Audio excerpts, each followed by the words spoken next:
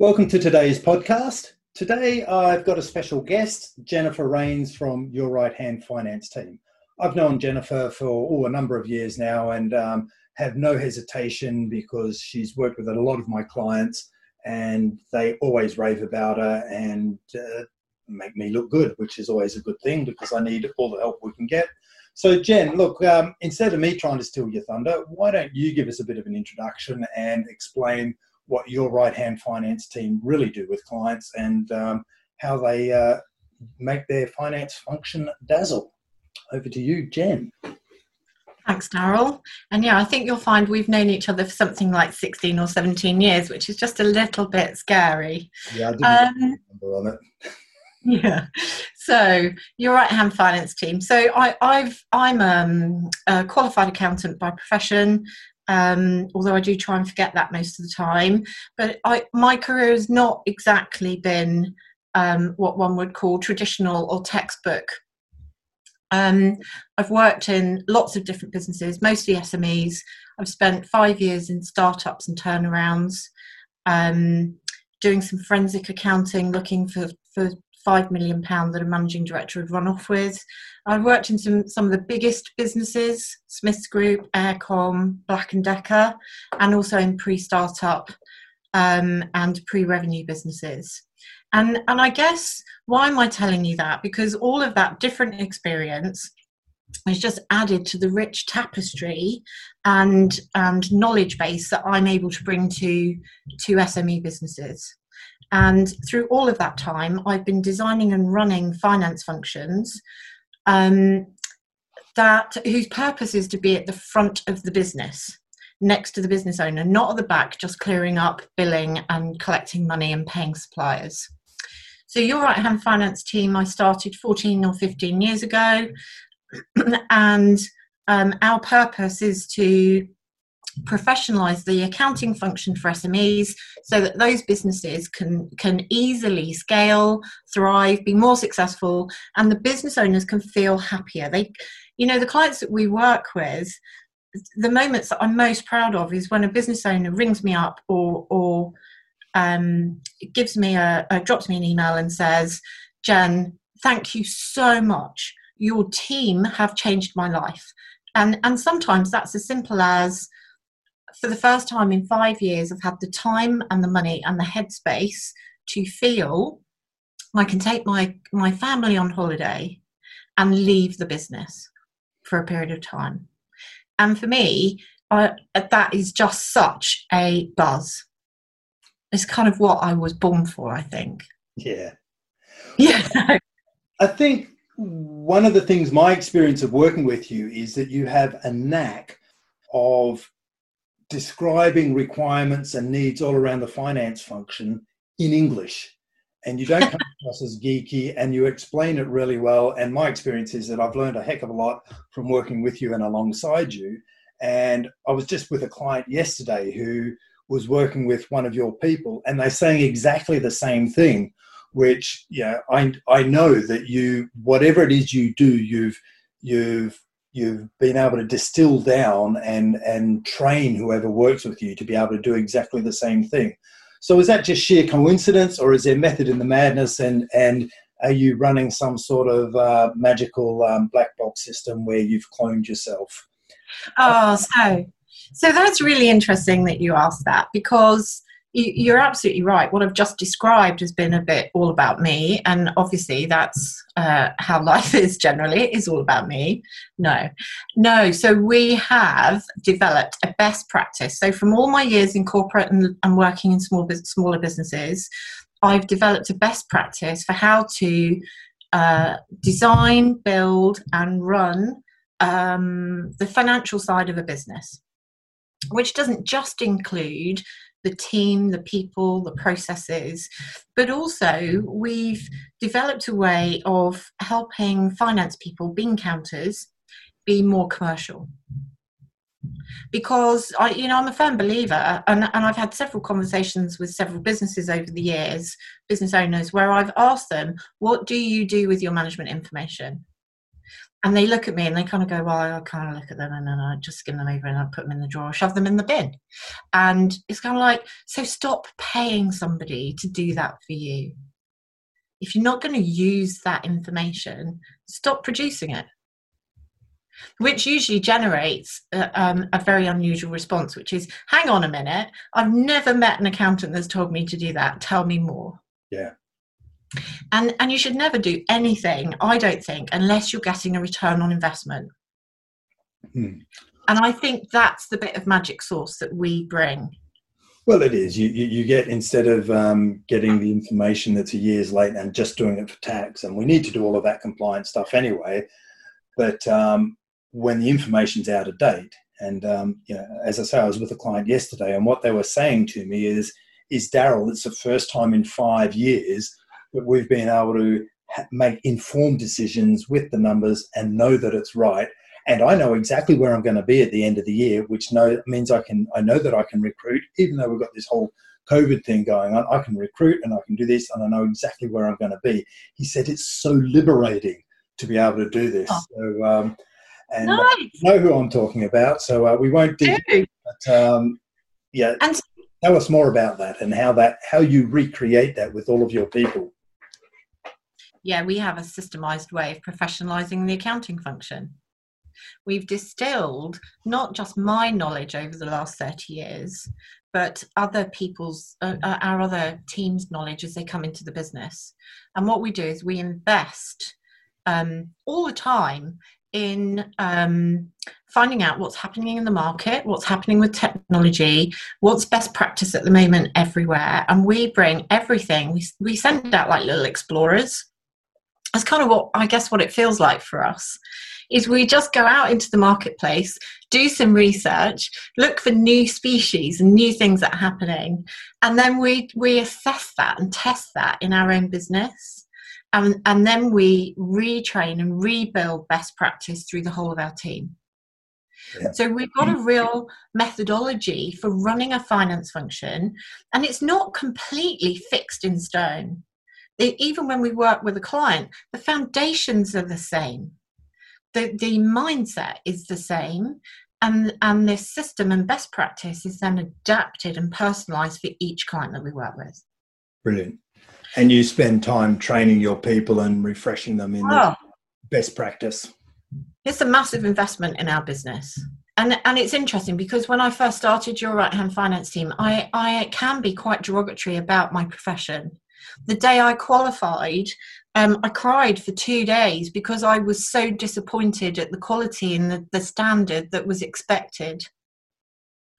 And all that effort that I put in, I really only needed to know 25% of the syllabus in order to pass. 25%? Yeah. Wow, then we it was kind of move on from that point really quite quickly. So, from a professional point of view, it's not about the qualification. It's really important that people are qualified. Yeah. But actually, when our team join Your Right Hand Finance Team, we just wrap our Technicolor dream coat around them, and we build on the basics that they already have, and we build a knowledge in them and a way of working that's consistent, repeatable, and reliable. Okay, so you've got a standard process that you use, you train your people in it, so they're all approaching working with clients the same way. Yep. You're working with growing SME, owner-led businesses who are ambitious and looking to take their business to the next level, and they're getting on top of things by getting on top of their accounts and finance. And as part of that, some of these businesses are getting ready for exit. So Absolutely. Why don't you take us through some of the things that you look for, some of your experiences in getting businesses ready for exit. So I guess I'll bet you've got a bag full of horror stories as well as a bag full of great stories. So why don't you tell us, some of the financial side of things that people look for when they're on the acquisition trail? So the thing that I've noticed over the years is that whenever I meet a business owner, I ask them what purpose does their business serve for them? Why do they start it? Why do they carry on with it? And what is it doing for them? What's it adding? And what do they want in the future? What's their vision for the future? And inevitably, the conversation gets round to how are you going to exit? Or I want to do this in the future, so I'm doing this now, so I can do that later. And when we start talking about exit and what aspirations are around exit, I would say 85% of the time, these two numbers are always quoted at me. How much do you want to get? About 5 million. How long before you get that? About 5 years. I mean, people say this number 7's the magic number, but in my experience, it's 5. Well, that's the metric version, isn't it? Yeah, they've just rounded it down to 5 or units of 10. And so they say they want to get 5 mil. How often do they have some sort of accurate awareness of what the business is really worth today? So that's really interesting because this is the answer I get. I want 5 million in 5 years. I'm kind of like, okay, how are you going to get that? Well, that's kind of what everybody's known a mate or somebody or seen a piece of PR in the paper. It's usually somebody else in their sector who's got more than 5 million, but they don't think they're quite as good as them, so they're just going to round it down a bit. And they don't really, when I ask, there is often a bit of a lack of understanding of how businesses are valued. They just kind of go, oh, well, I've got some stuff and that's what they paid for somebody else. And it's kind of like, well, it doesn't really work that way. Let's have a conversation about how people value businesses. So most valuations are based on a profit times multiplier. Yep. And that multiplier is a benchmark of the industry. Or they're based on future cash flows, or if you've developed some IP or an asset, there might be a bit extra added on for that. So what's really interesting, though, I'm just going to quickly run some numbers for you, because there are a couple of levers there. The number, well, as soon as I mention this, the number that everybody kind of hinges on and focuses on is the profit number. Yep. And they go, so I got this profit number and the multiplier might be this. So let's do what we can to increase the profit. So that's not wrong, but it's only half the story, of course. So, but the problem is most people think, I from my experience of conversations, that they can't influence the multiplier. Now, I know you have an opinion about that. Well, I was just going to say, we're here to tell you differently. But I find that fascinating in the marketplace, that most business owners, SME business owners, that's businesses of somewhere between £1 and £10 million, where it's them or them and a partner and them and the beginnings or an established management team. That's the kind of level of knowledge around selling a business. And most of these business owners will only do this once. Yeah. They'll not do it a second time. They might, once they've exited once, they might go and invest in a couple other bits and pieces, but essentially this is their pension and their payday, but all that hard work. And I think there's a bit of the multiplier that is completely undervalued that I'll come along to in a minute. So let's run some numbers. So the profit's $500,000. The multiplier is 5. Therefore, the business value is $2.5 million.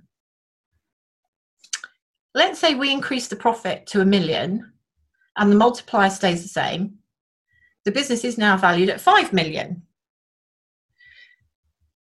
Darryl, how hard would you say it was on a scale of 1 to 10 to increase your profits after tax from 5 million, from $500,000 to 1 million? Well, given most business owners, let's say it took them 10, 15 years to get to that first $500,000, they're not going to get to the next $500,000 in a short time frame. And even though they're growing and rapidly increasing the growth of their business, it's a lot of hard work. You can only increase efficiencies of each system once. You can only tighten up things. You can only extract costs once.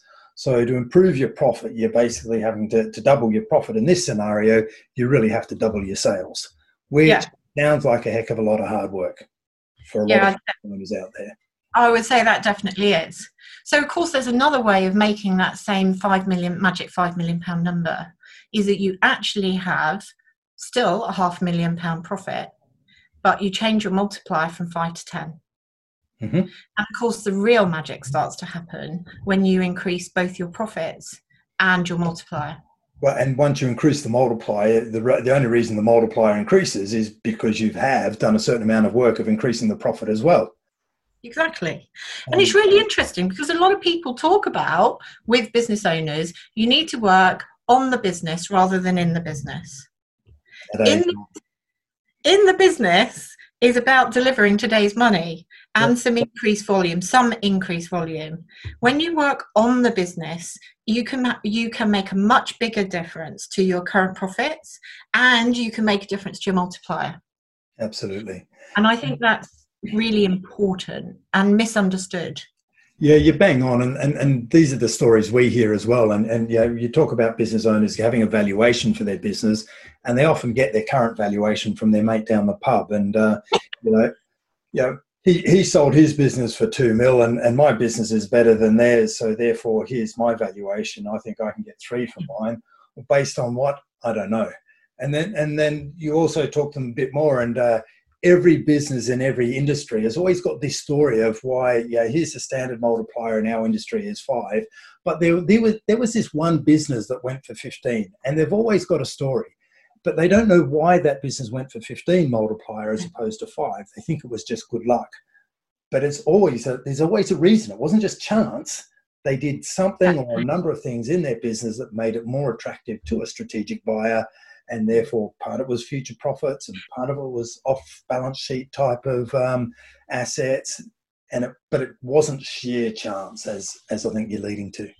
No, it's not. And actually, without wanting to step into your space at all, or do your job, I mean, the common themes are: you need good people, you need a good product, you need clients, you need marketing, you need a good sales machine, but I think the one that everybody thinks is completely not sexy and nobody ever remembers is building the machine. Yep. The thing that people buy is the machine. It's the infrastructure. And that's what, absolutely, it's what secures up that future cash flow predictions. That's exactly right. Because actually, a business acquisition, if you look at it from the acquirer's point of view for a second, is they are giving someone money for something that is going to make them more money. Yep.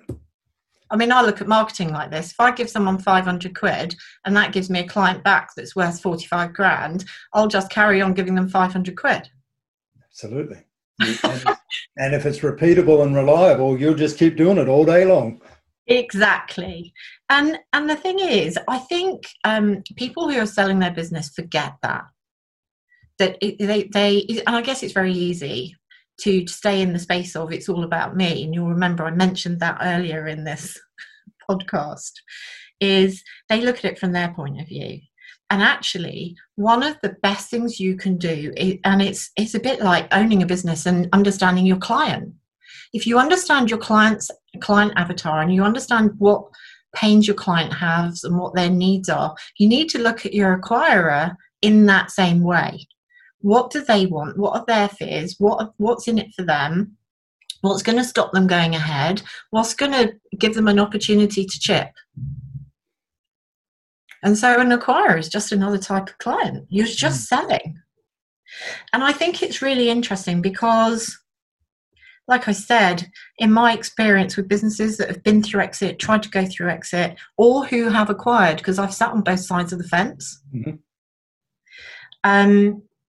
I would say most entrepreneurs undervalue the difference the machine can make to their exit value. Yeah. Because it's all about confidence. And I think one of the reasons that they discount it is because it's part of their normal, their day-to-day, and they take it for granted. And they forget how much work and effort they put into it in the early days to establish that day-to-day, almost boring methodology. But the more boring it is, the more reliable it is. That's exactly right. And I think actually just human senses, you've nailed it. It's boring. It's not sexy. It's boring. It's dull. It takes commitment. It takes a bit of grit to go back over that space. And I think as well, in the business owners that I've spoken to, there's a little bit of fear around the fact that they may be perceived to be stepping on the toes of their leadership team, because the machine isn't just in finance, it's through the whole business. So it's a great conversation, and all the ways that we can look at valuation. And Jen, I invited you on the show today, fully expecting, he says with tongue in cheek, that we'd be having a conversation around the finance function and what you do. Yeah. So perhaps we can segue back into that, and we're talking about the value still and how we increase value of a business. So from the finance function perspective, when someone is looking to acquire a business and they're at the due diligence stage and they're digging into the financials of the company, what are the golden rules? What are they looking for in those financials and the financial reporting, and what do they definitely not want to see, for example? Okay, so let's start with the real basic. People who acquire businesses expect to see management reporting. They expect to see a well-run ship.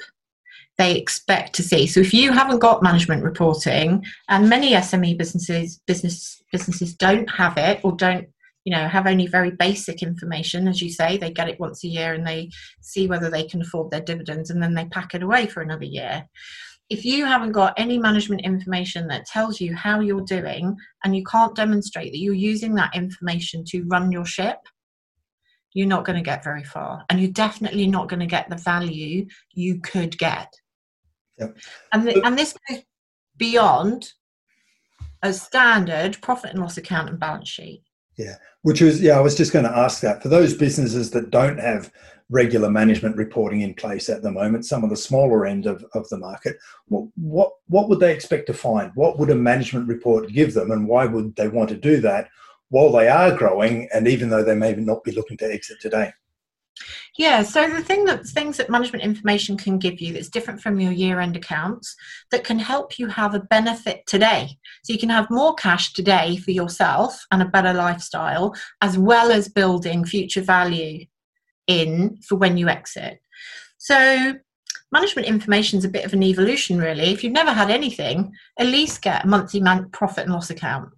How much have you sold? What are your cost of sales? What's your margin? What are your cost base? What's your profit at the bottom of it each month? And then once you start getting that, you can start tracking, well, how is this month different from last month? Yeah. How is this quarter different from last quarter? Because the real benefit of management information is you can start to trend, look at the trends. Are we trending up? Are we trending down? Yep. Why are things changing? So actually management information quite often isn't the answer, it's the question. Brilliant.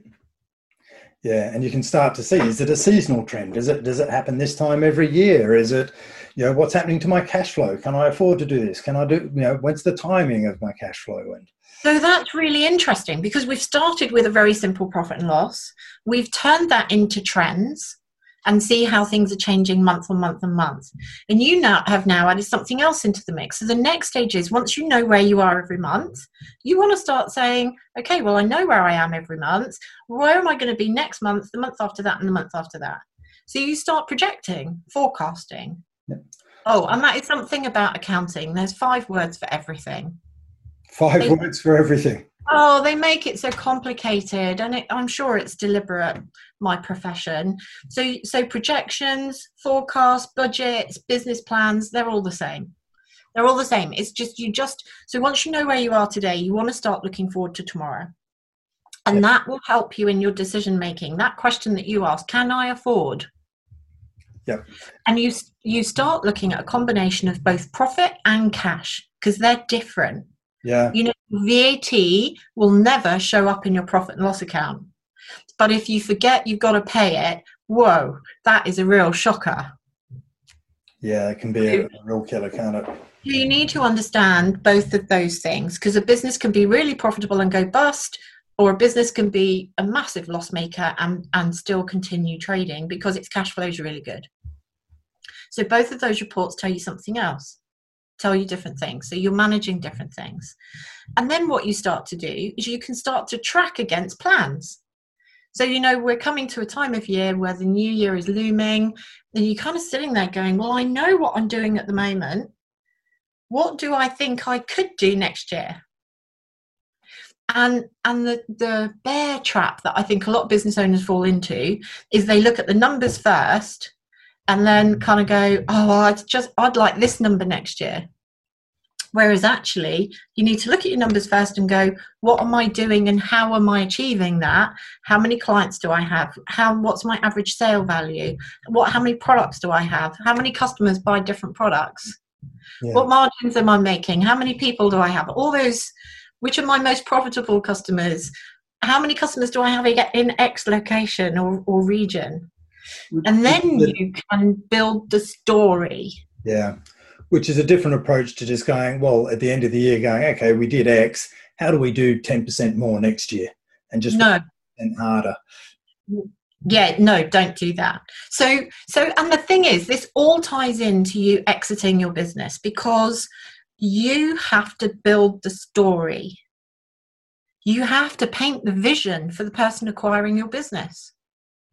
And they don't care about, oh, we're just going to add 10% on the revenue or we're going to add another 10 clients, because guess what the next question is going to be? Oh, righto, how are you going to do that then? The answer is not, we'll just do more of what we did last year. Surely we'll just do more. No. Work harder. We'll get more people in. Okay. No, we'll just hit the phones harder. So that's what you can use management information for today. And anyone that's acquiring you is going to want to see a P&L over a period of time. They're going to want to see that P&L against plan. So remember, go back to the valuation. They are probably going to be valuing you based on future cash flows, future profits. And if you're projecting that your future profits are going to be bigger, you're going to need to demonstrate today that you have a track record of forecasting and planning accurately. Yeah. So if you've got a history of growing revenues and hitting targets, you're much more likely to get a higher valuation. Well, because it doesn't open the door for being chipped. So if you produce a wacky forecast or projection for the person that's acquiring you, and they go back and they see that every year you have a habit of overestimating your business plan, and there's always a great reason for it, I really get that, then they're just going to look at those statistics and go, nah, we're just going to slice another 50% off the top of that. So just for the benefit of some of our listeners, you've used the word chipped a couple of times now. What does that mean?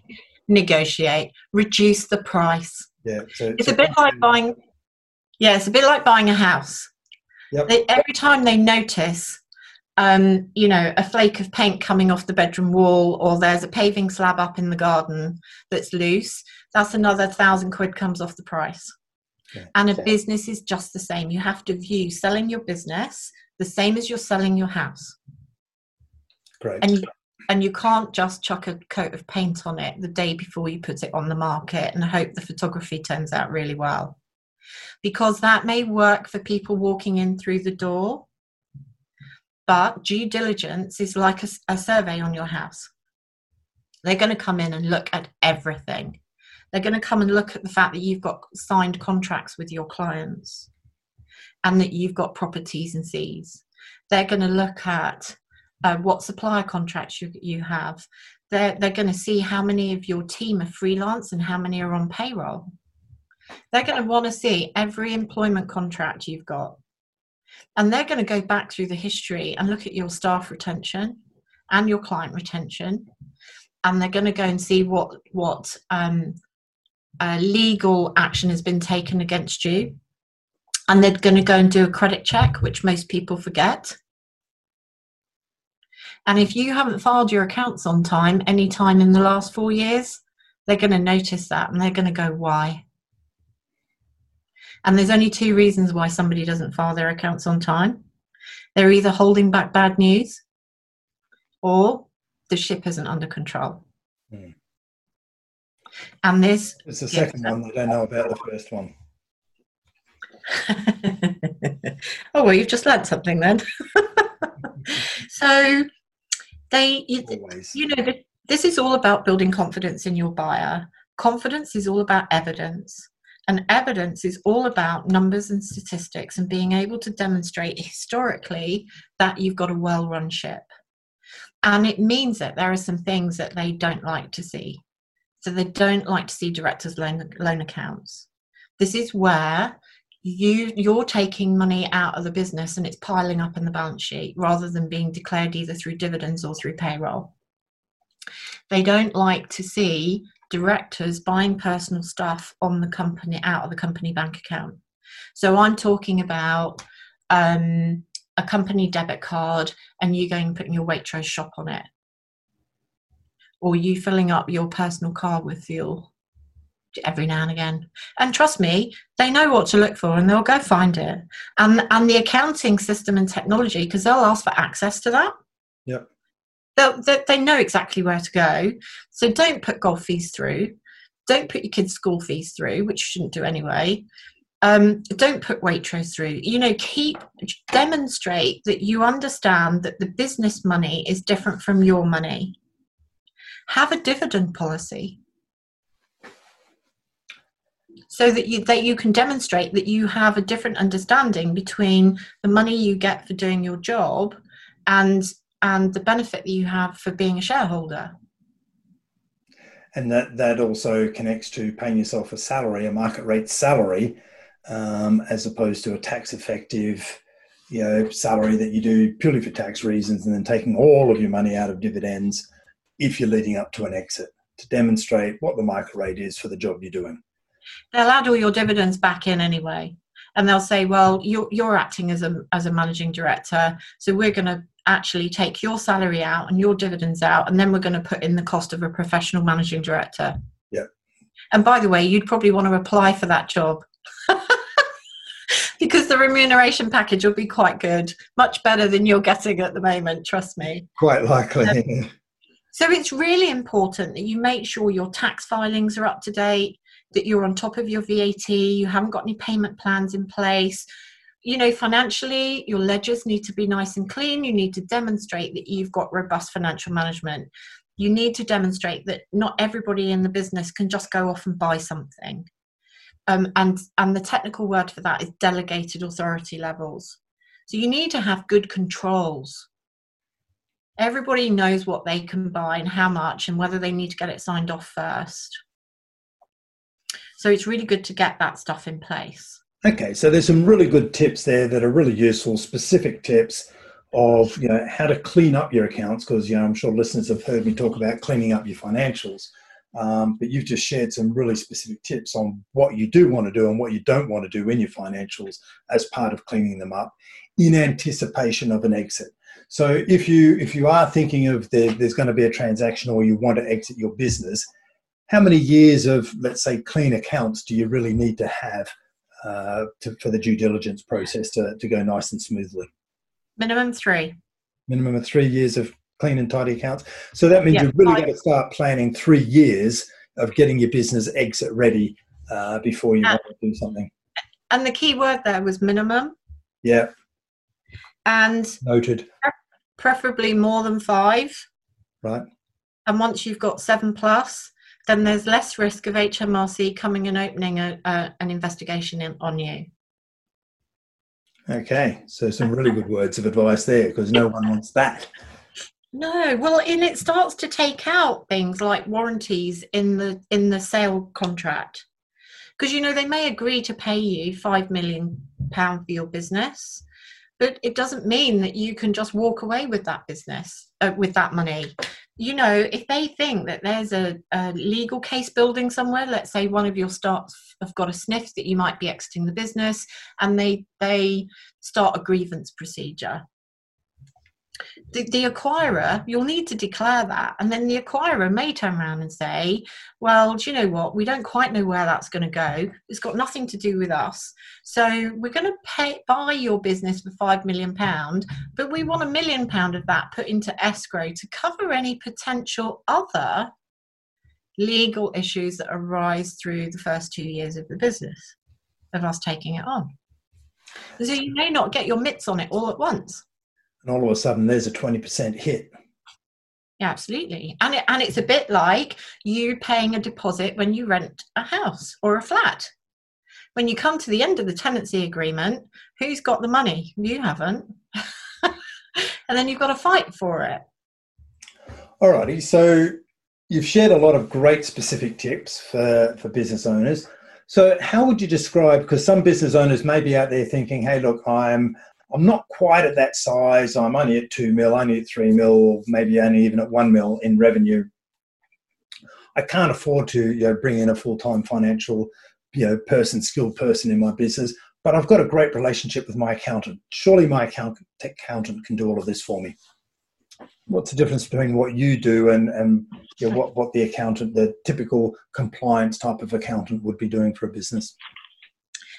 So I think that's really interesting, because when anybody starts a business, the first place you go is to an accountant, because the driver there is, I want to make sure I'm doing everything properly, and I need somebody to file my tax return and make sure I'm not paying too much tax. And that's all a bit scary because it's complicated, so I'd rather just give that to somebody else. And at that point in time, the accountant is the perfect fit for that business. Yeah. You can manage all the day-to-day yourself. The accountant looks after the technical stuff, and you don't pay too much tax, which means there's more money in the business. And that's brilliant. But the thing is, as the business grows, that brief changes. Because what growth brings is also lack of control. So there's a stage at the beginning and early stages of your business where you see everything that comes through. You pay every bill, you send every invoice to a customer, you send every quote, you know every customer, you know every supplier, you manage everything. And there comes a stage where you can't do that anymore, and you've got to give some jobs to other people. And in all of the time that I've been working with SME business owners, this is where the first and biggest area of risk is, because this process for trusting other people and keeping control of what's going on with the money is a really difficult thing to do without doing it yourself. Business owners have never run a finance function before.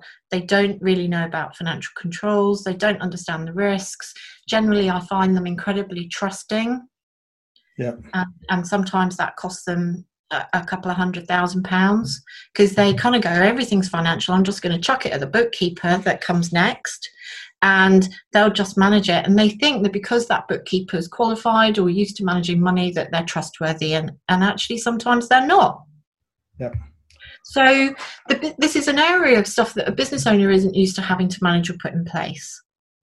And the problem is he's got members of his team making decisions about discounting, procurement, negotiating pricing, making sure they get paid, giving people staff pay rises. And, leadership team mentality is often not that they don't have the same driver as people who run the business. Because us business owners, we feel like the money's ours, because it is. If it's not in the business, it's coming into our bank account. And so business owners need help to get those controls in place. And that's what management information brings, is it's knowing the margin on every deal that you do. It's knowing that stuff isn't being bought that hasn't been approved. And then your costs don't run out of control. It's about benchmarking, it's about comparing. And that's the is it all okay mentality. But there's also, where's the opportunity? So I've already mentioned earlier in the business, in this podcast, that you can use numbers to make sure you're safe and okay. Yep. But you can also use numbers to identify opportunities to grow. So how many clients do I have? What are they buying? What else could I sell them? What other product categories and what other services? Which customers make me the most margin? Which customers make me the least margin? What do I think I can do about that? Can I sell to those types of clients in a new region? Who might they be? Might my own clients, existing clients, have divisions in different regions or different countries? And could I use those relationships to go and cross-sell into different divisions? So, for instance, one of our clients is a tech business. Is that they have an education system, and they work with one of their clients is Guildford Polytechnic. Well, they're not called that anymore, are they? But so it's Guildford Technical College, and they work in one department. So he quadrupled the size of his business by using that contact in one department to go and work for 4 other departments. Yeah. And that's where the numbers can come from. And it's about using the numbers to analyse how your marketing's working. Where am I finding my clients? Which channels work for me? How much do those channels cost? How much does it cost me to acquire a client in that channel? And clients that come from that channel, are they the most profitable clients, or are they the least profitable clients? Are they the clients that keep buying from me, or are they the ones that buy once and then disappear again? And so that's how you can use the numbers. And this is where there's a real difference between your traditional high street accountant who look after the tax and the annual reporting to government. And that's very technically complicated, and you need to keep up to date with that all the time if you're going to do that. And then there's business accounting. And the thing is, the career path is completely different. I've never worked in practice. They wouldn't have me. I know they wouldn't. But on the other hand, I also talk to accountants and business owners who have taken on people from accounting firms as either a financial controller or finance director. But they've never run a finance function. They've never been an analyst. They don't understand the commercials. They're very good at ticking the boxes. They're very good at tax. But it's completely different. That's like saying a plumber is the same as an electrician. It's kind of what it's like. Different skill sets. Different skill sets. So you need the right skill sets at the right time.